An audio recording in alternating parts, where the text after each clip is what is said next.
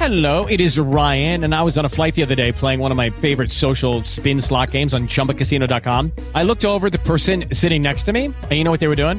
They were also playing Chumba Casino. Coincidence? I think not. Everybody's loving having fun with it. Chumba Casino is home to hundreds of casino-style games that you can play for free anytime, anywhere, even at 30,000 feet. So sign up now at ChumbaCasino.com to claim your free welcome bonus. That's ChumbaCasino.com and live the Chumba life. No purchase necessary. VGW. Void where prohibited by law. See terms and conditions. 18+. All right, episode 146. We are talking about the real estate market, the shifting real estate market, and how to have empowering conversations with your sellers and buyers. We're going to get started right now. Right now.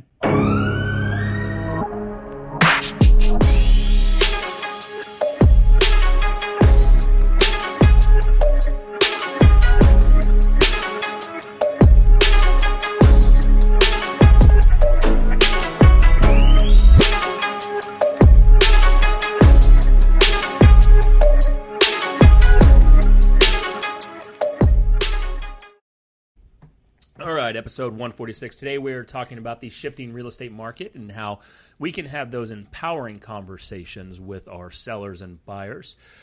Today the Fed has announced, not shockingly, that they are raising their rate by 0.75 of a point. So, and the good news is everyone was expecting it. So mortgage rates went down and the stock market went up. So that's a very good thing. My mentality went sideways for a little bit, but everyone calmed me down. I brought a bunch of White Claws into our operations office. I was like, cash it in, boys and girls. We're going home and riding into the sunset. They're like, no, thank you, we're working. I was like, whatever.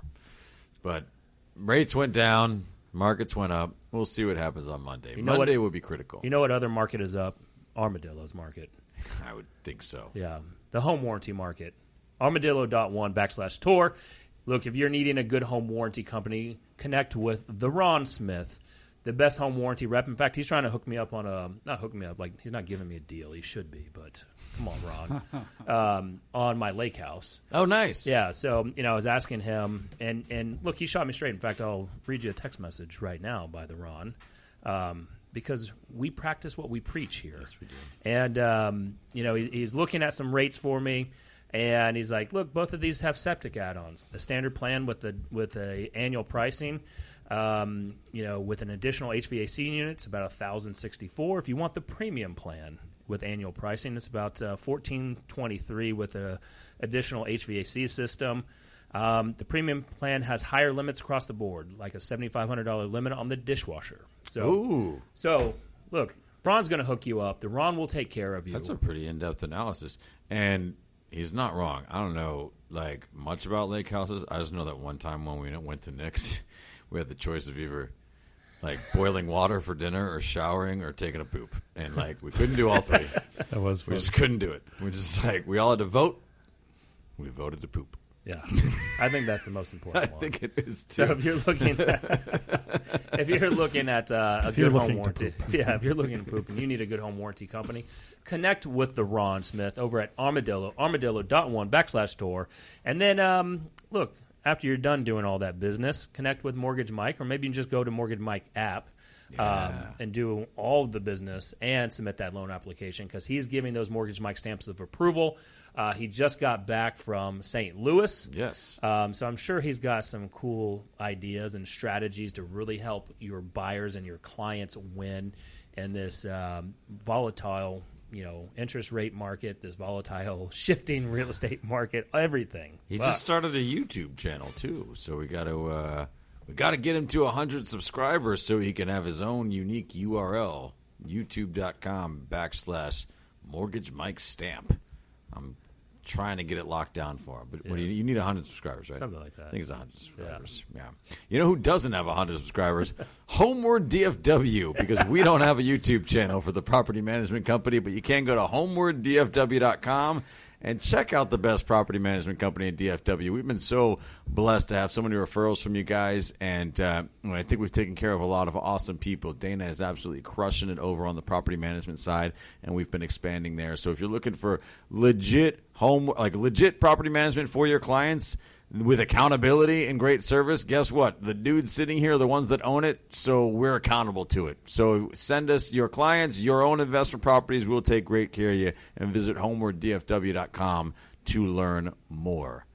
And that's all the sponsors. It's been a weird day. Yeah, I mean, it's been interesting. I would say that, look, we're hearing all the negative news now. It's getting worse and worse and worse in terms of what people are posting. I mean, the public opinion is really going wild right now.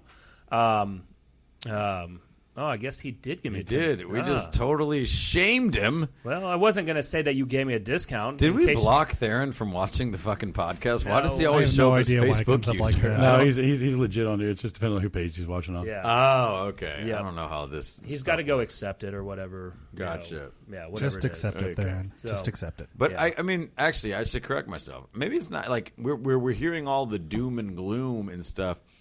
I don't mean to be rude. The Federal Reserve doesn't really even know what they're doing most of the time because they only have one tool to curb it. Like, they have a dual mandate, that is to keep inflation at 2% or as close to it as possible and keep unemployment below, I believe, 6%, right? But they only have one tool to do that, and that's interest rates. They go up or down. What they can't predict is human behavior in reaction to those rate decreases or increases. So even the Federal Reserve doesn't really know exactly what they're doing all the time. The general public, by the way, is like the least trustworthy demographic of people. So when we say like the doom and gloom, everybody's posting all the negative news, guys, we do have rate hikes because we are trying to curb inflation. When that works and that takes root, that's a good thing for the economy. It will get inflation back towards 2%, which is the goal. And this is the only mechanism by which we can really do that. Unless you want to start going door to door and convincing people to stop spending money on consumer items, we only really have rate hikes to curb inflation. And so that's what we're trying to utilize right now. At some point, that's going to work. And so rates are going to fall somewhere, as far as like mortgage rates and things like that, are going to fall somewhere in the range of probably 5 to 7% before inflation really starts to curb itself. That's not bad.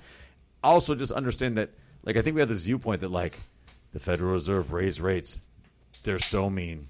They're crushing us. They just killed us, right? Like, it's for a reason. There's a purpose. We're trying to curb inflation. What's worse than having rate hikes is having 8.5 or 8.6% year-over-year inflation. That makes everything more expensive. So I don't want to go into a whole lesson around like where inflation comes from and how it goes up and down. But like, understand this is hopefully a good thing long term. This shouldn't be all doom and gloom. Despite how I was acting earlier in my day when I was being annoyed about this, this is a good thing long term. Look, the hard part in this is that this is whatever is we're starting to experience is not a typical pullback, right? So in a normal recessionary pullback, the Fed usually, the government and the Fed will start printing more money. And during 2020, we printed a lot of, in the last 2 years, we printed a lot of money. And so Yes. I don't think that we're going to see that again because that's one of the reasons why we've seen this inflationary period go to the point that it's gotten. Kelton and I had this conversation the other day, right? Yeah. Like this is the fine line and the tightrope that the Federal Reserve tries to walk, and I'll keep this as short as possible so we don't tend to. I think this is good info though, because there's so much that I took from this conversation. Like before, like people kind of tune out to the data sometimes. Like it's really actionable when you're talking to people. I made just a little word post about an hour ago about where the market's going and how there's still advantage and opportunities there, but it came directly from this conversation that you're talking about. And so I'll try to keep it brief, but take 2020 for example, right? What happens economically when you're talking about either times of really, really good economic advancement and then contraction? Only a couple things happen. In 2020, we had a big economic pullback because we shut everything down, like artificial pullback, basically. Nobody could go to work, everything closed. And so what happens, right? Like businesses can't make money, people are getting laid off, and so they're spending way less, and the economy just collapses, right? Nobody's spending money anymore. And so you have a huge economic pullback, right? That's the exact opposite of what is happening now. The reaction to the economic pullback was print money because people can't work, a lower rate so that people can afford to buy stuff. And then what do you get? You get a lot of artificial money put into the system. And then what do people do 2 years later? They're fucking spending it, all of it. And what happens when you spend it, when you put a lot of money into a system and it gets spent? Well, demand increases, which means production costs increase, which means products cost more. That causes inflation. The only thing you can do to stave off inflation is raise Federal Reserve rates, which in turn makes borrowing rates a little bit higher, which makes production costs. Which adjusts production costs.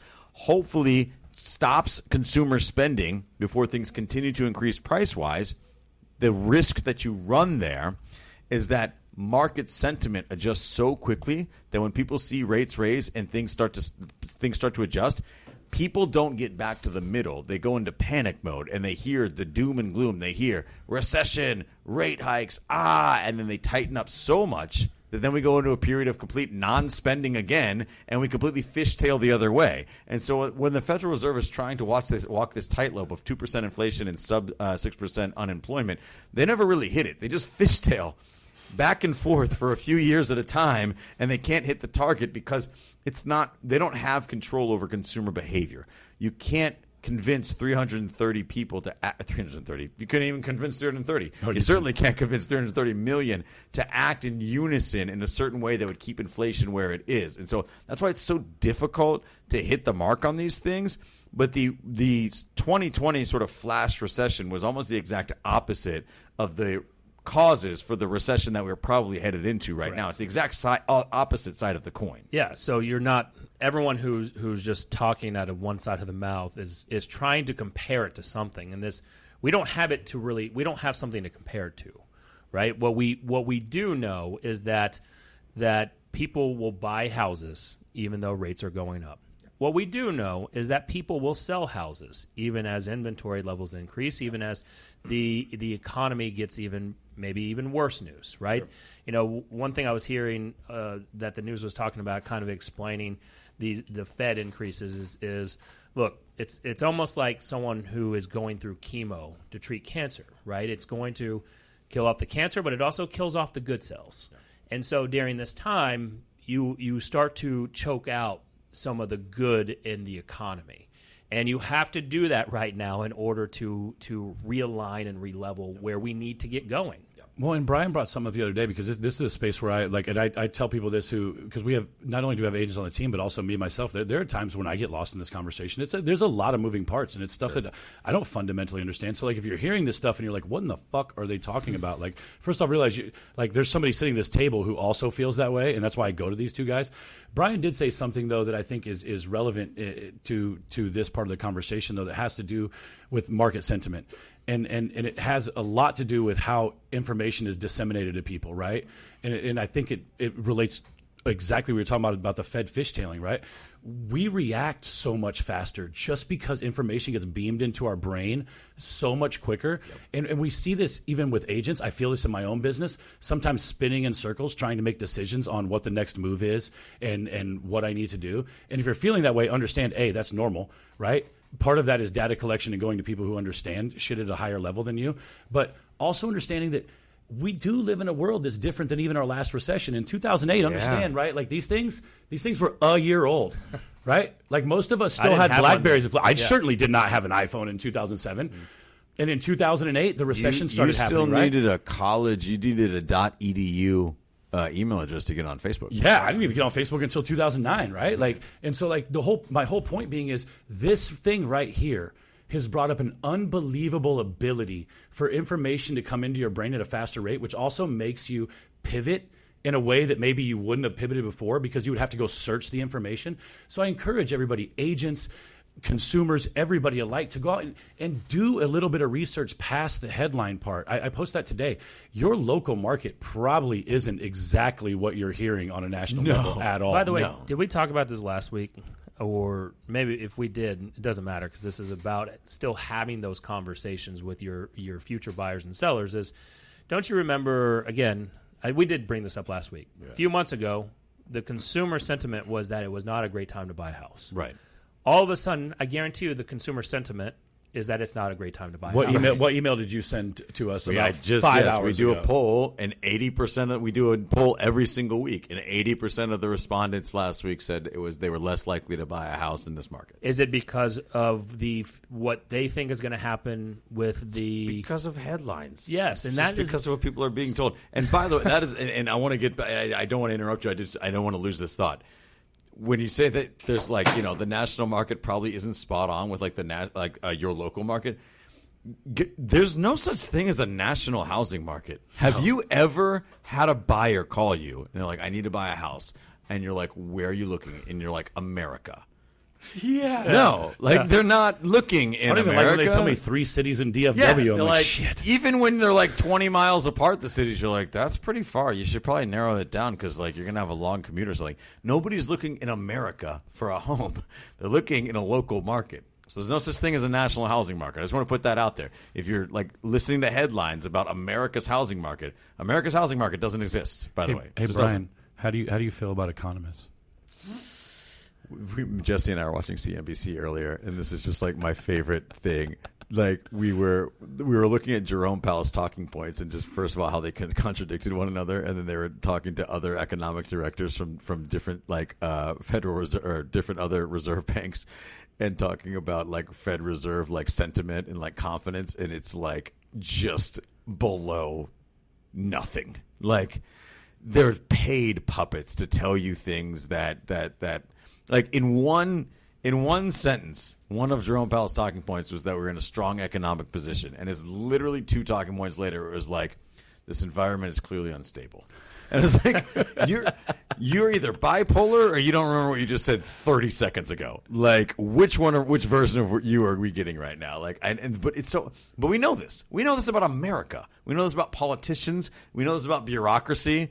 And I think the only reason that we're able to see it with the Federal Reserve is that they're not as polarizing as like maybe like presidential candidates, where like if you're on certain teams, you just believe everything they say, and if you're on the other team, you believe everything they say. College right? sports all day. Everyone hates the Fed. They know that they're wrong all the time. We're like so easily able to point out like that's bullshit, but we're like not able to do that in the rest of our bureaucratic life. Like when your own political candidate says something, you're like, well, what he really meant was like, and you're like, no, that's bullshit. Like everybody's wrong all the time. Can we just be honest with each other? Nobody knows what's happening. There are too many people in this country and not enough smart people running it. Let's just admit it.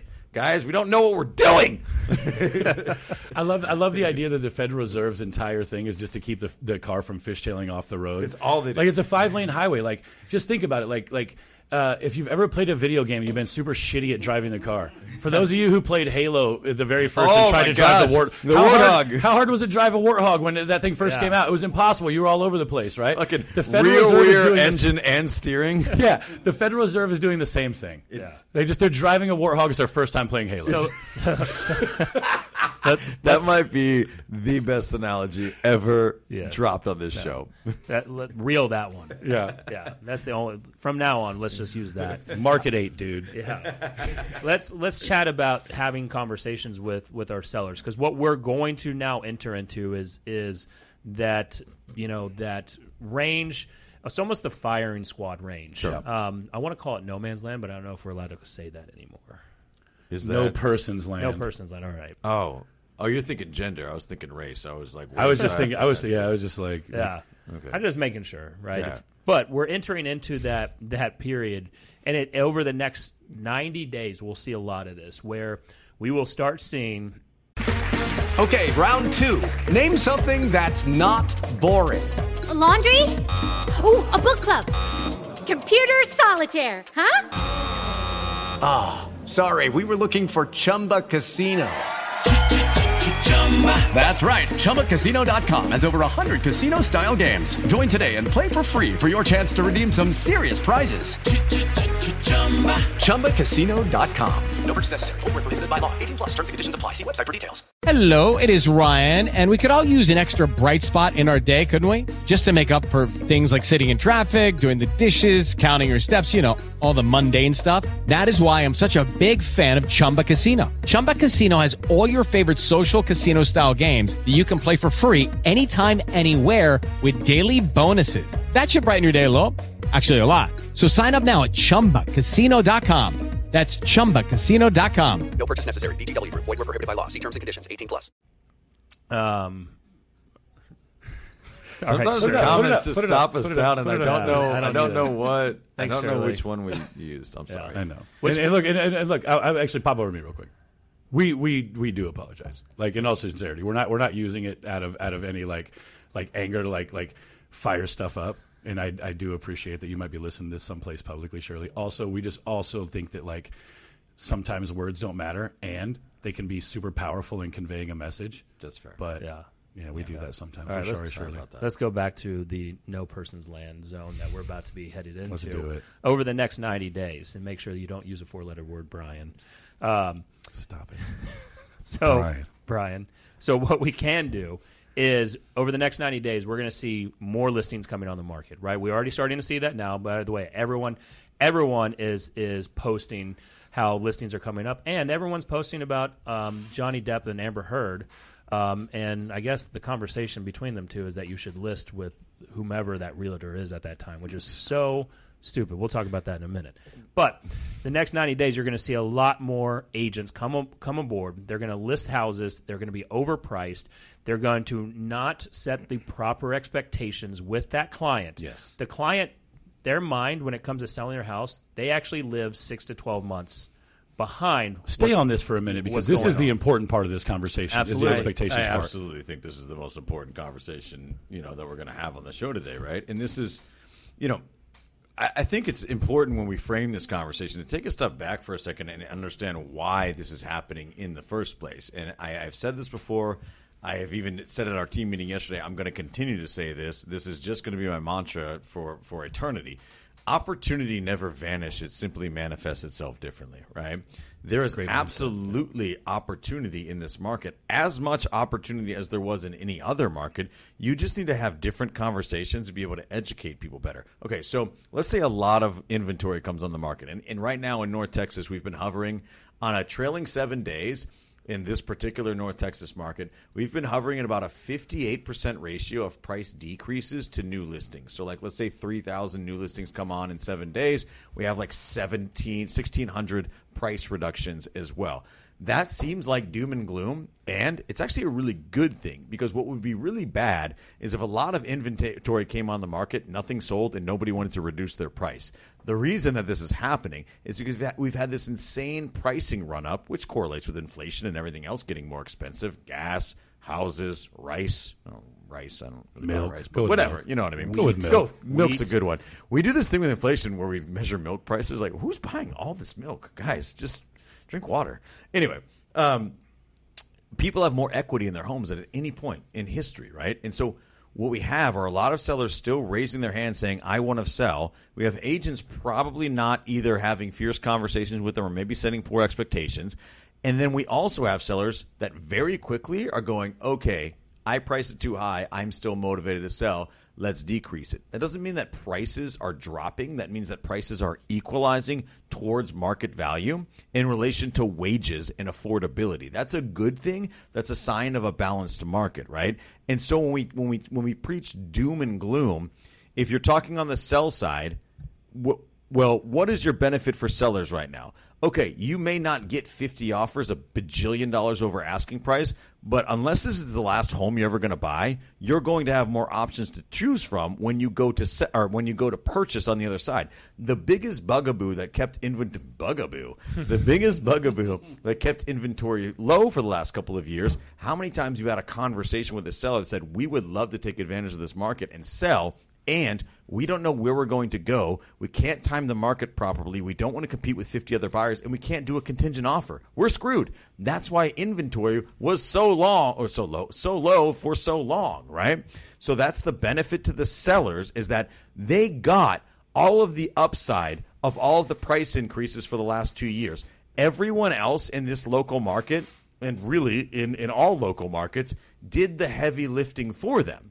They sold at a time when prices were continuing to trend upward, which set the benchmark for market value going forward. Even if we overshot that by a little bit, when we come back to equilibrium, you're still going to have more equity in your home than at any point in history. And now you're going to have more inventory on the market when you make your next move. And now you can time it out properly, have a contingent offer if you need to, have more options to choose from, and you're not going and that's your benefit as a seller. On the buy side, the exact opposite is true. You may lock in a higher rate. And this is where I will old man you a little bit. You agents that are saying out there like, well, it doesn't really matter what rates were in the 80s. That's not what people are expecting right now. If you have not learned anything between now, focus. If you have not learned anything between March of 2020 and now, it is that people's expectations of how their lives are supposed to be can change on a fucking dime. I am so sorry, Shirley. That was a 6-letter, 7-letter word, but they can change on a dime. I'm not kidding at all, right? So this idea that people won't get used to how things are, give it 90 days, bro. People get used to how things are. The trade-off is on the buy side, you may lock in a mid-6 rate right now. You know what you're not going to have to do? Bring an extra $75,000 to the closing table that really isn't equity unless all of the other neighbors list at the same price too, right? And if you wanted to take, I used the example yesterday in our team meeting. If you wanted to go, let's say, from a 6.25 rate to a 3.25 rate, and you wanted to buy that rate down on a $500,000 loan, you know how much that would cost you? About $60,000. The same amount that 3 months ago you would have had to pay over asking price, and you would have had to guarantee your appraisal, no home warranty, you're paying for title, and don't you dare ask for repairs. Opportunity is always there. It just manifests itself differently. If you're on the buy side right now, do you know what kind of position you're in as compared to 3 months ago? About the same, because you're going to lock in a higher rate, but you're going to be able to negotiate a different price, and you're going to have a way more advantage during the transaction process, and you're going to have more inventory to choose from. There's opportunity on both sides. You got to frame it right. Right, but I'm going to tell you, you got to sexify it. I'm going to tell you if how you explained it. Well, yeah, you might have to have sex with some people. Well, I'm not saying that's for both sides of the conversation. Right. You have to tailor this to your clients, to their needs, to like all of that. Well, shit, to the marketplace, or though. to the marketplace, yes. right? And the message needs to match the market and the average consumer. It's just like in the political world. In the political world, you need to talk at an 8th grade level or lower, right? And from that angle, it needs to come in and say, really, really hone in on sellers. What sellers are going to do is they're now hearing that the economy is starting to pull back. So just like when people enter the game too late, they're still trying to. It's like when people were hearing about what was that crypto that everyone jumped on? That Doge. Right. By the time you really heard about it, it was already too late. Yeah. Right. So these are the Doge buyers trying to come in and sell and still get 50 offers. And so you need to make it more relatable where it's like you slip in some numbers like you do. Yeah. So take Brian's, listen to Brian, slip it in, and also make it from a better understanding where it doesn't seem like, use it as a story, like the Dogecoin, or use it. People talking stories. That's Yes. a good point. This is where I struggle. I tend to try and beat people over the head with data. You're great with data. People learn in stories. Yes, and you're the best at getting the data. You're the best at really, really telling us about the data. Now, an agent's job is to take that and to relate it to your consumers, to your clients. And why should they sell now, right? The opportunity is still there to go get a great price. The opportunity, if you are going to move up, is now even greater because, like you said, you don't have to compete against all those other offers. Right. You probably don't even have to use some of those buy before sell programs that cost you a little bit of extra money that we were using during the 2020 and 2021. Sure. So, the good news, and like you said, we can now ask for a home warranty. We might even be able to ask for some seller closing costs or concessions. You could also see about buying down your interest rate. There's a lot of toys. Do you know that what you could else you could do, which we touched on a lot in team meeting yesterday, which I don't know that anybody is really thinking as much about as they should be? This is where I don't have any data, but I tried to Google it yesterday and I came up empty. How many assumable VAs, let's just take our North Texas market, how many VAs and FHA loans do you think were locked in between 2015 and 2019? I don't know about that. Tens of thousands at minimum. But I don't know if you're talking about assuming those loans. My understanding, we need Mortgage Mike on for this, is that after a certain time period, FHA did not become assumable. So it was like 2006. We were doing that, and we were seeing that as an option before 2006, 2007, assuming FHA loans. Jesse on the DJ booth. Yeah, let's look that up. VA's always been. So regardless, I'm trying to paint a picture of opportunity manifesting itself.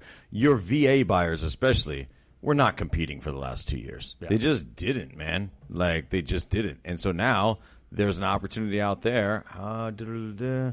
I don't know, man. I'm pretty sure. Can Mortgage Mike chime in the comments? I'm pretty sure they are. Just Google R. Are they assumable? Is. Like just Google are they assumable? Like RFHA. Loans, there you go. And yeah, what are you even talking about, Nick? That's even on HUD.gov. Gosh, we're reading a real official PDF. Well, you understand it doesn't mean just because it's on there. Like, I think it also is in the closing documents. Like, FHA doesn't actually have a standard credit score. That's the investor requires that. Yeah, I know that. Yeah, so right. so it'd have to be what's in the closing documents, not what FHA. Are they? Do you think they're not putting it in the closing documents right now? I want to say that I've heard that before, that they weren't doing that anymore. That's us, Mike. Yep. You got to qualify for a mortgage, though. I mean, understand you have to. Yeah, it should be assumable if you qualify. Thank you, Facebook user. I don't know. That's probably the Ron. That's probably there. Probably the Ron. Somebody's got to text me because I can't read your names when you comment. Unfortunately, I apologize. Yeah, see, you got to qualify. Oh yeah, you got to qualify for the mortgage regardless. You wouldn't get it even if you. Yeah, yes, you have to qualify. I'm not saying. What I'm saying is, opportunity again manifests differently, right? It's there we go. Thank you. That's Rachel Tex Carter saying they are assumable. Nick. It's a weird, awkward silence. All right. So, yes. How many of your VA and FHA buyers that didn't even compete for the last 2 years? And we've lost the feed. I've not even competed for the last 2 years. Thank you. Yep, it's on me. Have an opportunity now to possibly lock in a lower rate from a assumable mortgage on at least a good portion of their loan. And VAs as well. Right, we are scrambling on the A and B side right now. I'm just mimicking what you're saying. Oh, you're doing like subtitles. Okay, yeah. I'm gonna throw it's not subtitles. I'm just you're saying it and I'm mouthing. I'm gonna throw some curveballs at you. Unique New York. The human blowtorch was denied a blank loan. See, I messed up my own words. I can't even do that. Right. So I don't. Anyway, I say that to say. By the way, yes, Rachel, it does with lender participation. So my understanding, because lenders have the wording in, like they can change it up.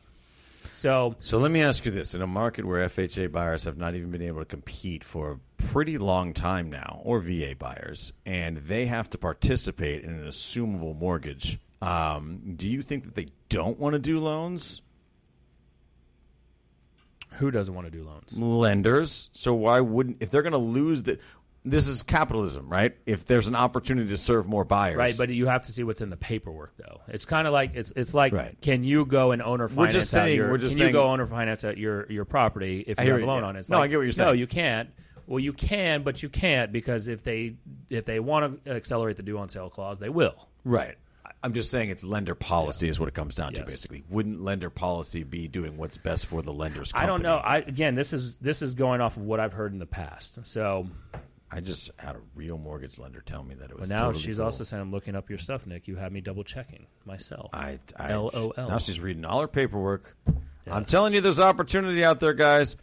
It's just like anything else. If that's an opportunity for lenders, lenders are going to change their policy and participate. The federal government does not say that you can't do it, is what I'm saying. And so I believe FHA allows for lender overlays, and they can say no. Some lenders could say, nah, dude. But that comes down to the Moby. Thank you. I'm so sorry. Can you identify yourself? Tex Carter. Was that her again? Yeah. Well, they all say Facebook user. We got to figure this system out better. I don't know why it does that. No, it's because she needs to accept on her end. Gotcha. Okay, so what a freaking roundabout way to just say that, yes, that you can do this. But possibly not. but probably you can. They're not going to say no to you. Yes, I don't know why you would say no. If you She's saying I don't know why she's not showing up. Me neither. But I don't know why you would say no to the loan either. You're just going to go to another lender and who's going to say yes. No. It's not, bro. It's not the lender. It's not going to Mortgage Mike. Let's say you have an FHA assumable loan. You can't go to. It's not going to Mortgage Mike. You're trying to assume the loan of the homeowner, correct? Right. Yes. So it's what was in that original closing the original documents. loan. Yes. So it's not going to a different lender. Like I'll if just you go to somebody qualify else. though, why would they say no? Because they can. And what you want to know why they say no? Because you're probably assuming at a lower rate. So they're wanting to get those higher rates in there. Correct? You're not going to use them for the loan anyway. I understand. I'm just going to use Mortgage Mike. Why? What are you talking about? If I'm buying a house, yes, and I'm assuming the loan, okay, But I also have to take Just out lost a lot of viewers. I still have to take. This is So good many information. viewers. This is probably the most important thing we're going to talk about on the show today. I still have to take out a second mortgage because that loan, I'm assuming, is not going to cover the sales price. Okay, round 2. Name something that's not boring. A laundry? Ooh, a book club. Computer solitaire, huh? Sorry, we were looking for Chumba Casino. That's right. ChumbaCasino.com has over 100 casino-style games. Join today and play for free for your chance to redeem some serious prizes. ChumbaCasino.com. No purchase necessary. Void where prohibited by law. 18 plus. Terms and conditions apply. See website for details. With the Lucky Land Slots, you can get lucky just about anywhere. This is your captain speaking. We've got clear runway and the weather's fine, but we're just going to circle up here a while and get lucky. No, nothing like that. It's just these cash prizes add up quick. So I suggest you sit back, keep your tray table upright, and start getting lucky. Play for free at LuckyLandSlots.com. Are you feeling lucky? No purchase necessary. Void where prohibited by law. 18 plus terms and conditions apply. See website for details. You see what I'm saying? So I'm not assuming that loan, and that's the only loan I get. I get a second loan from Mortgage Mike or whomever, that's how I finance the house. So if that first lender says, no, I can't assume this, I'm not using them to buy the house. The question would be, and Rachel and or Mortgage Mike or whomever other lender, can you assume that loan and go get a secondary loan? That would be the question. That's the only way you do it. No, you pay cash. You pay the cash difference. You would take out you could, but more often than not, you're going to take out a second lien on the home. Yes, I don't think that's how back then how they were working. That's not how it was working. You'd had to pay cash? You either paid the difference, or a lot of that you could work out. There was creative financing deals. So explain that, a creative financing deal. Creative financing meaning a lot of times, like when we saw it, especially during the recession, you could go find these and find people that were in distress, right? So then you go and say, all right, Brian, you're in financial distress. Here's what I'm going to do. I'm going to assume your loan, right? I'm going to make those payments. I'm then going to go and I'm either getting in this house for a lot cheaper. I may pay you $5,000 just to get out. Yes. Cash for keys type deal, or I'm going to rent it out at a higher rate. So the question is, what I don't know, and this is where the lenders would need to chime in from a lending side, because what they're looking at, you assume an FHA loan. FHA, are they going to be the first lien holder? The second mortgage company is not going to like to be in a second position. Sure, 100%. I think that we're talking about an entirely different environment in which we were influenced on our opinions about these types of things, though, right? Like, in a distressed situation, it operates entirely differently than a fully qualified buyer who would qualify for both mortgage companies. Absolutely no problem whatsoever. Most mortgage companies are not going to do that. I'll put money on the line. Really? Yep. For what reasons? Because that is non-traditional financing. So you could probably maybe go to a credit union and go and get maybe a personal loan to go do that, or you're going to pay cash, or maybe you get a private party lender to be the second. Interesting. Yeah. Why? Because you're saying because the second mortgage company wouldn't want to be the second lien holder? Correct. Why wouldn't you just do the mortgage through the first mortgage company? You're assuming. What are you talking about? You're assuming the loan. Right. What I'm saying is if you use the same lender for the other lien, then it's the same party that's holding both notes. Not necessarily. No, they sell it off. No. Why wouldn't they sell it to the... Oh, my gosh. No, that's not how it works, bro. I know. That's exactly not how it works. No, I get it. They wouldn't sell it. You would just get approved to the same investor. Again, they're not. That's not. Then they're going to raise the rate on you. You're assuming for the second part. I don't think they'll do that. Why? Because that's not how it works. I'm talking about capital markets opening up. What I'm talking about is the future. If I had told you right now, listen. Yes. If I had told you right now that ninja loans were a responsible thing to do, would you agree? Of course not, right? I'm saying that opportunity comes into markets where it manifests itself. That would be good business for mortgage companies to do, and I believe that they will start doing things like that. Maybe they will, but at this moment they're not. No, and we're talking about I'm talking about opportunity manifesting itself differently. Correct. But I'm not saying if you did this 2 months ago or even if you did it today, you wouldn't have to overcome some hurdles. I'm saying I believe this is absolutely how markets will develop in the future because it makes perfect business sense for that original lien holder. And it could, but at this very moment, that is not a viable option. That's not going to get you business now. You would probably have to jump through some fences. Yeah. You'd probably have to jump this. I don't disagree with you that could be a great. In fact, maybe you've stumbled onto something that it could be a great business that we all go start. I think we own too many businesses. But maybe this is the $1 billion business. Maybe this is the big idea. Yeah. Well, regardless, the point I'm trying to make is Irregardless. opportunity, irregardless. Let's be proper. Yes, proper. Irregardless, right? Opportunity manifests itself differently, right? This changes absolutely nothing about the markets, right? Buyers have a big advantage right now. Sellers have more equity than they've ever had before. We're in the exact same situation, just on another side of the coin, than we were a year ago or even 3 months ago, right? And so, anyway, I say this to say, I love it. I love when we do that. He doesn't even realize yet. So I'm good. here. He's here. I love it. Right. One of the most difficult markets that real estate agents have had to navigate is one in which we have very low inventory and buyers can barely get anything under contract because we have 50 offers on every single house. If you woke up one day and the market had radically changed from a balanced market to you're going to have to show every buyer 100 homes, write a bajillion offers, and convince them to do crazy things just to get a house. And, oh, by the way, very few people are going to want to sell, too, because their houses are worth so much. Would you choose that market? No, of course not, right? You would probably choose a market closer to what we're heading towards. And so the doom and gloom around the real estate agents and with the future of what we're doing, all this type of stuff, like, guys, understand – these are not bad things. Bad things are us continuing to operate in this incredibly ridiculous environment that we've been operating really since the start of the pandemic. This was always inevitable. What I will say, though, is you've had buyers that are willing to act really exuberantly and really ridiculously and almost irresponsibly. And so agents that were kind of coasting on their buyers willing to do whatever it was to get under contract and only working buy-side deals, they're going to have a very difficult time in the future markets. Like, it just is. You're going to have to be very good at what you do. You're going to have to come from a place from real contribution. You're going to have to really know what you're talking about.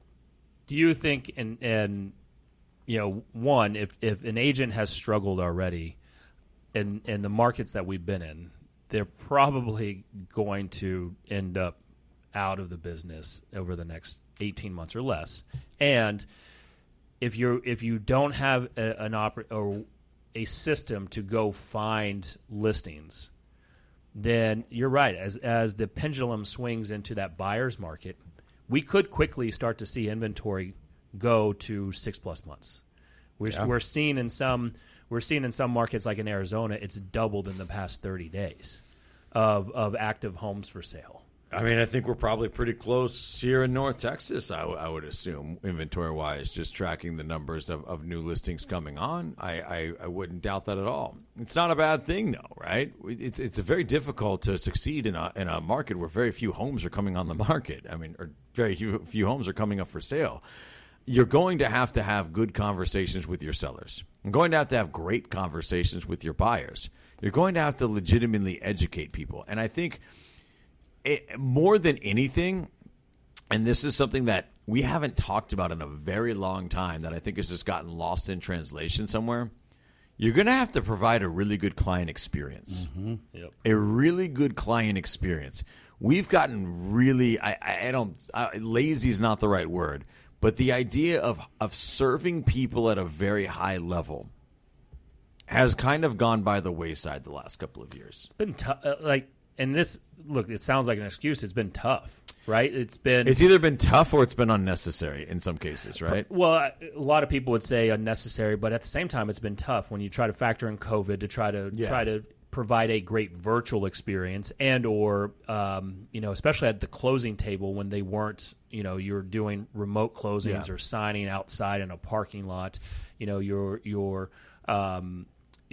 you were being the Pop-Tart agent and just running all over the place because, you had a buyer who that their house, the criteria for a certain house comes up for sale. Right. And then they just out the door. And, buyers get emotional when they lose on a property. And typically they blame the real estate agent because that's their venting post. Yeah. Who else are they to blame? Not themselves. They're going to blame the real estate agent. Sure. Whether that's fair or unfair, the consumers are the one deciding that, not that's us, reality. unfortunately. And so I would say that it's probably a 60-40, where 40% was just saying it's unnecessary and 60% saying, like, we can't because of the type of market that we are in. Sure. No, I agree 100%. And that's where I think a lot of, I think agents that maybe got into the business in the last couple of years are going to maybe struggle to find their footing a little bit in the new market. I think a lot of us maybe just forgot how much of it is our responsibility to provide great service. And we're going to have to get back in the habit of listings being on the market for 65 days before they go under contract, right? Walking your sellers through offers that are not at full price, and understanding the pros and cons of individual ones, right? Well, let me tell you this: we took a listing today. Yeah. It was in our Boomtown account. It was trashed, by the way, back in 2019. I went and looked at it. The client emailed last night with one of our systems and said, I'm ready to sell now. And Nate runs the listing appointment. They had just come off the market, and they're actually upside down. And wow, really? they have their foreclosure date has been pushed a couple times. They've got now another 30 days. And we still believe that we could sell their house and break them even without going the short sale route. But this person has lived in their home a lot longer than the last 2 to 3 years. So, this is just like a second mortgage type deal, and they just people for whatever reason in their life, people fall on hard times. It doesn't, during the run-up when everything was going great, something we talked about with our real estate agents is they always talked and posted about the good. But during great times, there's a lot of people going through tough times. Absolutely. Even when the unemployment's low, there's people that can't get a job, or they're struggling to find consistent work. Sure. And so, you start slipping up and you fall behind on your mortgage, and it's like taking a payday loan. And on the pay, it's hard to catch back up on that. And now it's a constant battle of pushing off foreclosure and bringing it back to life and pushing it off. And you never really catch back up. Yeah. And, then the late fees start stacking up. And now they're at a point where they're desperate. They're at a point where they're scared, and they're just emotionally and mentally exhausted. Yeah. And so their last agent, unfortunately, because a lot of agents are so newer in this industry, has never dealt with something like this. Sure. And we use this analogy all the time, especially with Captain Force. You don't care who's flying the plane until something bad with the plane happens. Yeah. 100%. And now homeowners are really going to need to check out the agent they're hiring, because if they would have stayed longer with that other agent, more than likely, they're going to have a foreclosure outcome. And we believe deep down that, number one, we're very confident that we should be able to get them at a break-even point. If not, it's not that much upside down that we should find a strategy to help them get out from underneath the house without going the foreclosure route. Yeah. There's going to be those coming up, and agents need to start studying. Well, I think even, obviously if we don't get to a point, which I don't think we will, where I mean, geez, man, Jesse, if you pull this up, it was like NAR from 2010. Like agents in Texas did an X amount of deals, and I think it was like they averaged like 7 deals, and like the average that had like average of those deals that were in foreclosure was like 3 or something like that. It was like almost half of the deals that agents did were in some state of either like some state of the foreclosure. Dude, I will tell you back then. I mean, I had people selling their houses that were cashing out their retirement and paying to get out of the house. Yeah. While we say like we're ready for this change in the economy, we're ready for this market to shift back. What you may not be ready for is, I will say that consumers, if you thought people took out frustrations on you during this time, let me tell you, when they're losing money, or when they think that it's not going in their advantage all the way, consumers can be really demeaning. They can be really mean. Yeah. Jesse, do it's just the NAR. Do like NAR Texas Realtors Report 2010. They do a PDF report for every state every year, and that's where it is. It's like there's something like that. There you go. Just hit report, and there's a PDF that comes. Their annual report down there. So but that's 2013. If you maybe just change the URL to 2010, maybe it's I don't know. It might be from TAR instead. Maybe not an NAR. Maybe it's Texas Association of Realtors.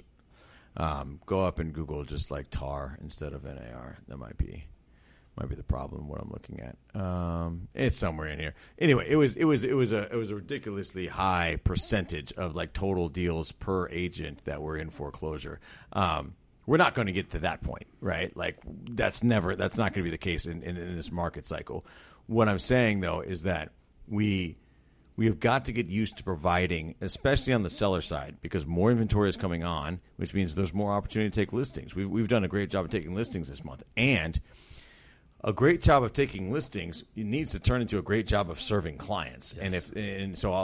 I will also say this: taking listings is also going to get more competitive. Like when your home is going to sell, no matter what, you don't really care as much about who's listing it. Yeah. When you know that your home is competing against exponentially more homes in a competitive market for sellers, meaning that buyers have the upper hand, you very much care what the agent that you hire as your fiduciary is doing to sell your home. I know a lot of agents over the last couple of years that have never brought a listing like packet to an appointment. And really, I never do listing appointments. They just go, they talk about price, they throw it on the market, and when's photography going to be, right? You're going to need to get really dialed in on your presentation to people. What is your value? What do you do really well? Where are you coming from contribution? And get that conversation super dialed in.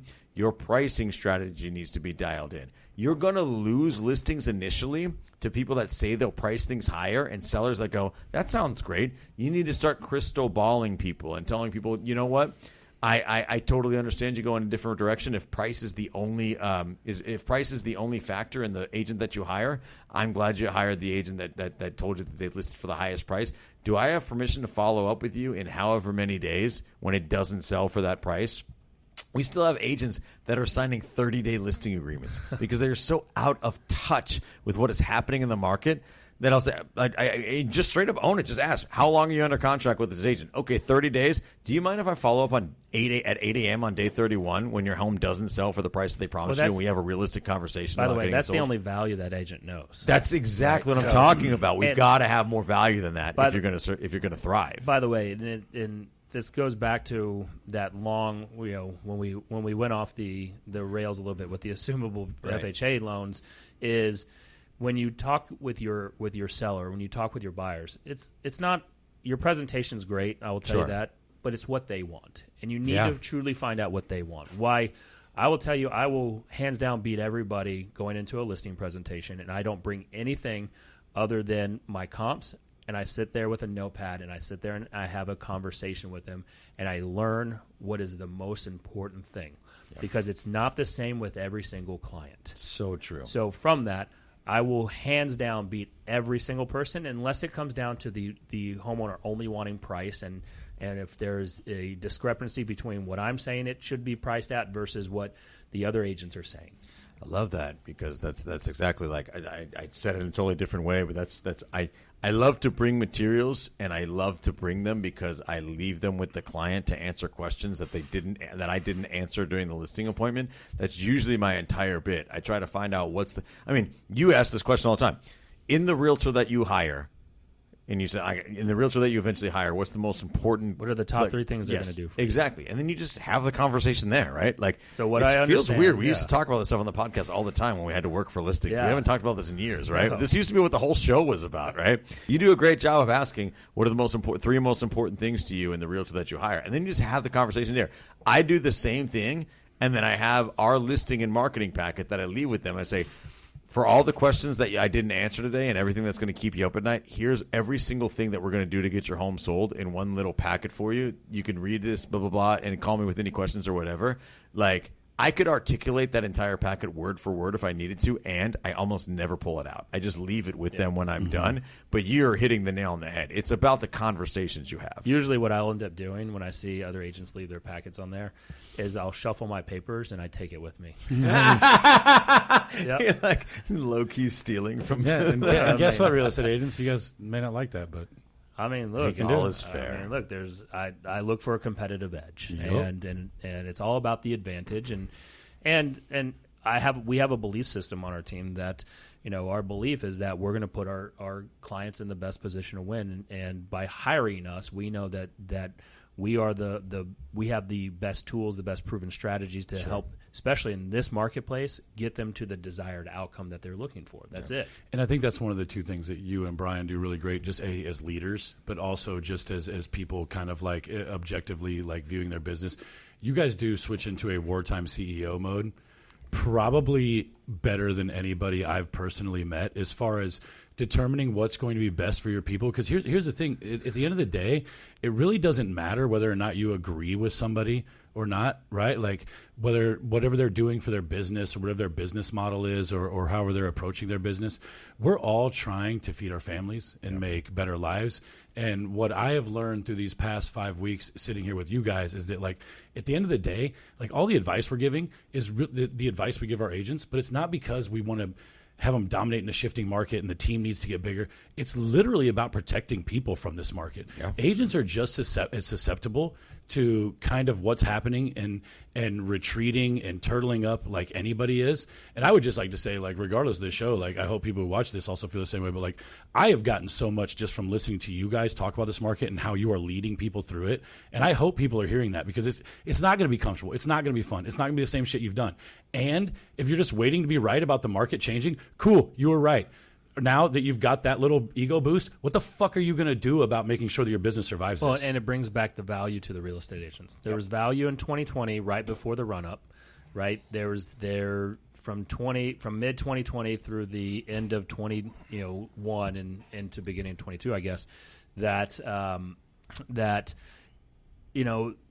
consumers didn't see the value in us, right? And that's when you started seeing the discounted brokers per se. I hate to use that word, but the brokers that really alternative pricing. Yes. No, look, here's the thing: let's actually call it what it was. Value specific brokers. Yeah, that's a good way to put real it. estate Ooh, agents. I like that. Real estate agents have done such a shit job of not talking about their value proposition, but actually providing it and following through with it. Yes. Understand, any one of you can snag a listing presentation from your broker and roll it out like that's all you're going to do. Right? Brian and I, when we first partnered up, we used to tell people about all the amazing thing the teams did, and then we ran back and tried to figure it out, right? Like the reality is you can do that all day long, but value-specific brokers will all, and that is exactly what we are, right? Like, I am speaking to the value of each individual client whenever we are sitting down. And if you don't understand how to do that, that is fine. A, learn. B, find somebody who can help you figure it out. Or C, get out of the way. I don't care what the option is, but stop looking at discount brokers and talking about them screwing your business over. They're not discount brokers. They're value-specific brokers. They brought the value to that client that you couldn't bring. And honestly, you just need to turn around and look at yourself. And if you think that's going to get easier, it ain't. We have this thing in every market environment that we want to find the demon, right? Like, everybody likes to be right about the shit that's about to go wrong. 100%. Well, and when they kind of, or I say when they're wrong, and there's a new like bugaboo, I use that twice in one podcast, or demon that shows up, they just stop talking about the old one. Like, the reality is, actually, maybe it's 2016 and 2018, that was what was going to destroy the real estate agent industry, right? Was discount brokers or whatever you want to call them, right? We actually haven't had. Has that been the topic of discussion since the pandemic? No, not really. Like, you're wrong. Like, not you are wrong, but the people that were all afraid of that were wrong, and then they just stopped talking about it, right? One of the things that really brought this to the forefront was how quickly we were all like, think about this, guys. You were all trying to find cash options for your buyers 90 days ago. Yes. Do you really think that Homeward and all these cash option people are having people beating down their door now 90 days later? I'm not saying it doesn't still exist, but those business models are incredibly value specific. How those people are going to pivot into whatever their next. I'm sure they've got it figured out. They do. They do. I'm not saying like they're smart, but my whole point being is everybody was running around trying to figure out this problem, even to like 90 days ago. And how irrelevant did that become almost overnight? 6 weeks. Yeah. You know what I mean? It doesn't take much for that value to change.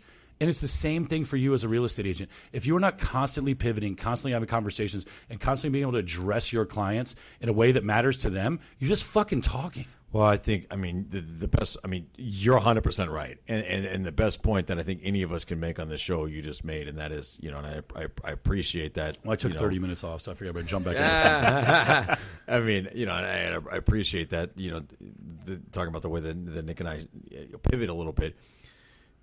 I'm not. I don't get joy from having talked about this even on this podcast since last October. It doesn't bring me joy to be right in this particular regard. But he was. Right? There are a lot of people, if you just go on Facebook, you go wherever, how many people, or agents specifically, have been talking shift, doom and gloom in almost this weird ha-ha way? Yep. Like, you're seeing it now. You're seeing agents on all the major Facebook groups, probably even some in our group. They're like, I told you so. Congratulations. If your one takeaway from the fact that our market is fundamentally shifting and our industry is fundamentally changing and a lot of people are going to lose a lot and going to have to change careers and reimagine the visions for their life, then fucking congratulations. I hope that you show up for war every goddamn day like we are, because I know that I will, and I'm not gloating on the graves of other people's careers. So get your ass up at 5 like I do and show up ready to fucking battle. Shirley definitely unplugged from that one. Yeah, we might have lost some people there. Yeah. We do love you, Shirley, though. We appreciate it. We're just a bunch of stupid boys who need people to tell us when we're acting dumb. Yeah. Very passionate about what we talk about as well. What is our absurd question that we can end with? By the way, I'm looking through still. We're gonna have to do a different day next week because I'm flying back. I'm not gonna be here at all next week, because I'm going to Vermont. I don't want to be here either. Again? Yeah. Do you guys know anybody else? We're gonna have to. Shirley. You know what? Honestly, I'm going to make Shirley full-on friend of the show. I think Shirley is stuck it out with us. An unreal fan now. You I called really us appreciate out that for genuinely. being jerks. You stuck here even after we posted your thing. You commented and saying thank you, and now you're still here. She's top. Shirley, Yep. will you den mother the heck out of us and send her a gift card? I apologize for hurting yours, but I genuinely do appreciate you continuing to watch. Yeah. I know that this is probably not your cup of tea sometimes, but I very much appreciate you not tuning If you out. promise to tune in next time, I will personally censor myself. And as soon as I get to say a cuss word, I'll stop it and I'll say, "Shirley, I love you." Yeah. I'm going to say it every time. So becoming a bit now. For I the do rest appreciate of the you sticking with us though, because we are dumb boys. Yeah. All right, Jesse. But there's going to be an absurd question here. Yeah, so you might want to check out now. It's my best stupid question. But at least leave us a 5-star review. I know. I go to Vermont all the time. A, it's beautiful. B, I need constant coaching to understand how to be even just like a regular human being. Just say who's the governor of Vermont? I don't know. But isn't it really Bernie Sanders? I don't know. It might not be, but it might not be. What's the temperature there right now? It'll be in probably the 50s at night. I don't want to sound like a Vermonter. Somebody Vermonter's going to jump in and be like, "You're an idiot." No, it's going to be beautiful. It's going to be it's because it's going to be 101 or 2. Yeah, it's going to be 56 at night and probably 80 during the day. And all the grass up there has 0 fire ants, and it doesn't feel like sandpaper. So I'm going to be all right. Ooh, I like this one. Actually, I do like this I like this one. Yeah. I don't know what this one is. This is a Shirley approved one. Yeah. All right. Would you rather have a tree in your backyard or your back garden that constantly produces every fruit in the world, and it's the best quality and the best conditioned fruit?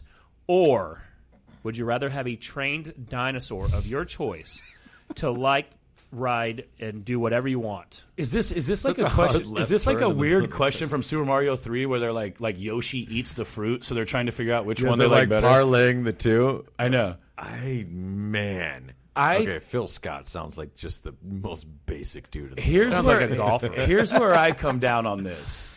You're not telling me that anything about the world changes. Yeah. I can still get delicious fruits at the store, honestly, that look better than anything I can grow either. Dude, I'm getting a dinosaur. Uglyfruits.com. I am going to ride around on a dinosaur all day long, and more specifically, it's going to be a Triceratops. Oh, man. And I'm going to dominate all of you. But No, it's a trained. Why would you get a Triceratops? Because he's got horns on his front, a shield on his face. I don't. Yeah. Let me ask you this. I don't think Tyrannosaurus Rex could kill Triceratops. Oh, yes, he could. No, they couldn't. Yes, he could. You know who we need on the show for this? We need Asher. Is it just I'm telling why you. you don't think he could? You think Tyrannosaurus would win? Yeah. I don't think he's got the reach. I wasn't think, their thing? dude. All the thing is, if the every Triceratops just looks up, every Jurassic Park. all of the who would win? You know, the fight? Velociraptors just don't look like that either, though. Jurassic Park is a real trash rendition of what dinosaurs were. I'm down with it. I'm just saying nobody knows, and I'm looking logistically at the face of a Triceratops, and I don't know how a short-armed T-Rex does anything. Would a Triceratops? We got a whole A to Z animals.com is going to tell a Triceratops would beat a T-Rex in a fight. The answer might be surprising. Are we going to have to read this whole blog? No. All you have to do is ask me. I'm a Triceratop fucking goddamn... Sorry. Jeez, I doubled them up. Yeah, Whoa. I'm a Triceratops genius. I think you could just do a tail whip, right? Who?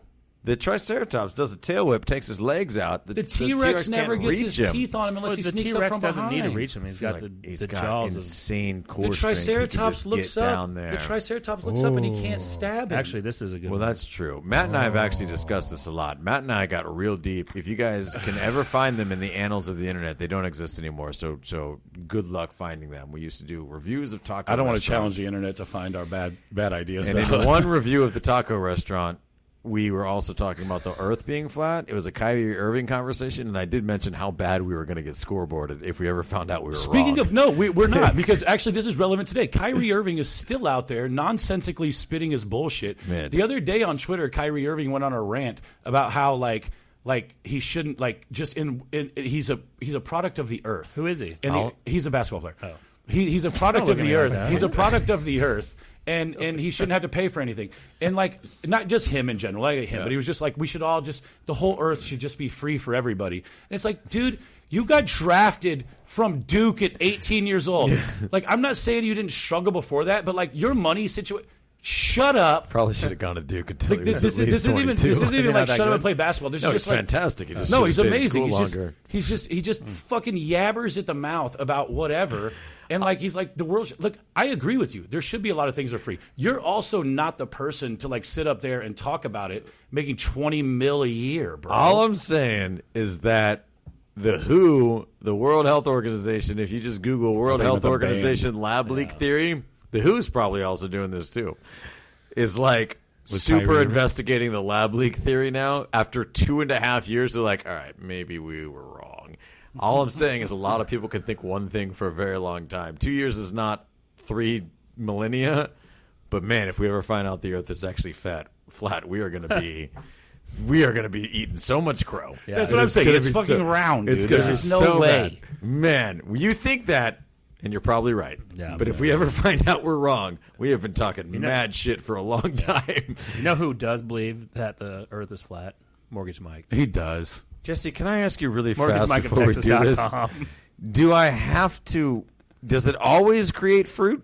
Can I stop it from created fruit? I think it always creates fruit. It always creates fruit. That's what it says. I'm not saying it's because what I'm saying, does. I'm saying I don't want people to know I own a dinosaur because that's going to bring a whole other thing of problems into my life. That can you imagine being? You guys don't think these things through enough. You think that you're riding a dinosaur to work in a vacuum. Like no one's going to question this or care. Like your whole life isn't going to be upended by the fact that you're the only person on Earth who knows that dinosaurs are real, has one, chooses to ride it to work, and everybody else is just like, that's what Jeff does. He rides a dinosaur to work. This fits fantastically in with my idea of being cooler than everybody else. I don't want the amount of problems that's going to bring into my world. That's why you have to let E.T. go home, guys, because otherwise the feds show up, put your house in this weird fumigation thing, and ruin Halloween. HomewardDFW.com.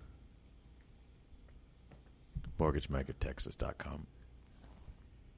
Armadillo.1. Armadillo.1/tour for the best home warranty company in the flat earth. Shirley, we're so sorry. Yeah, love you. Bye. Thanks for watching the show today. Make sure if you're watching this on Facebook, you head over to our group, the only real estate group worth being a part of, so you can watch the extended conversation. If you're watching this on YouTube, make sure to like, subscribe, and hit that notification bell. And if you listen on the Apple Podcast, leave us a review. We'd really like it. So just do it. Do it. Do that over there. Go to this one. Then go to that one. Thanks.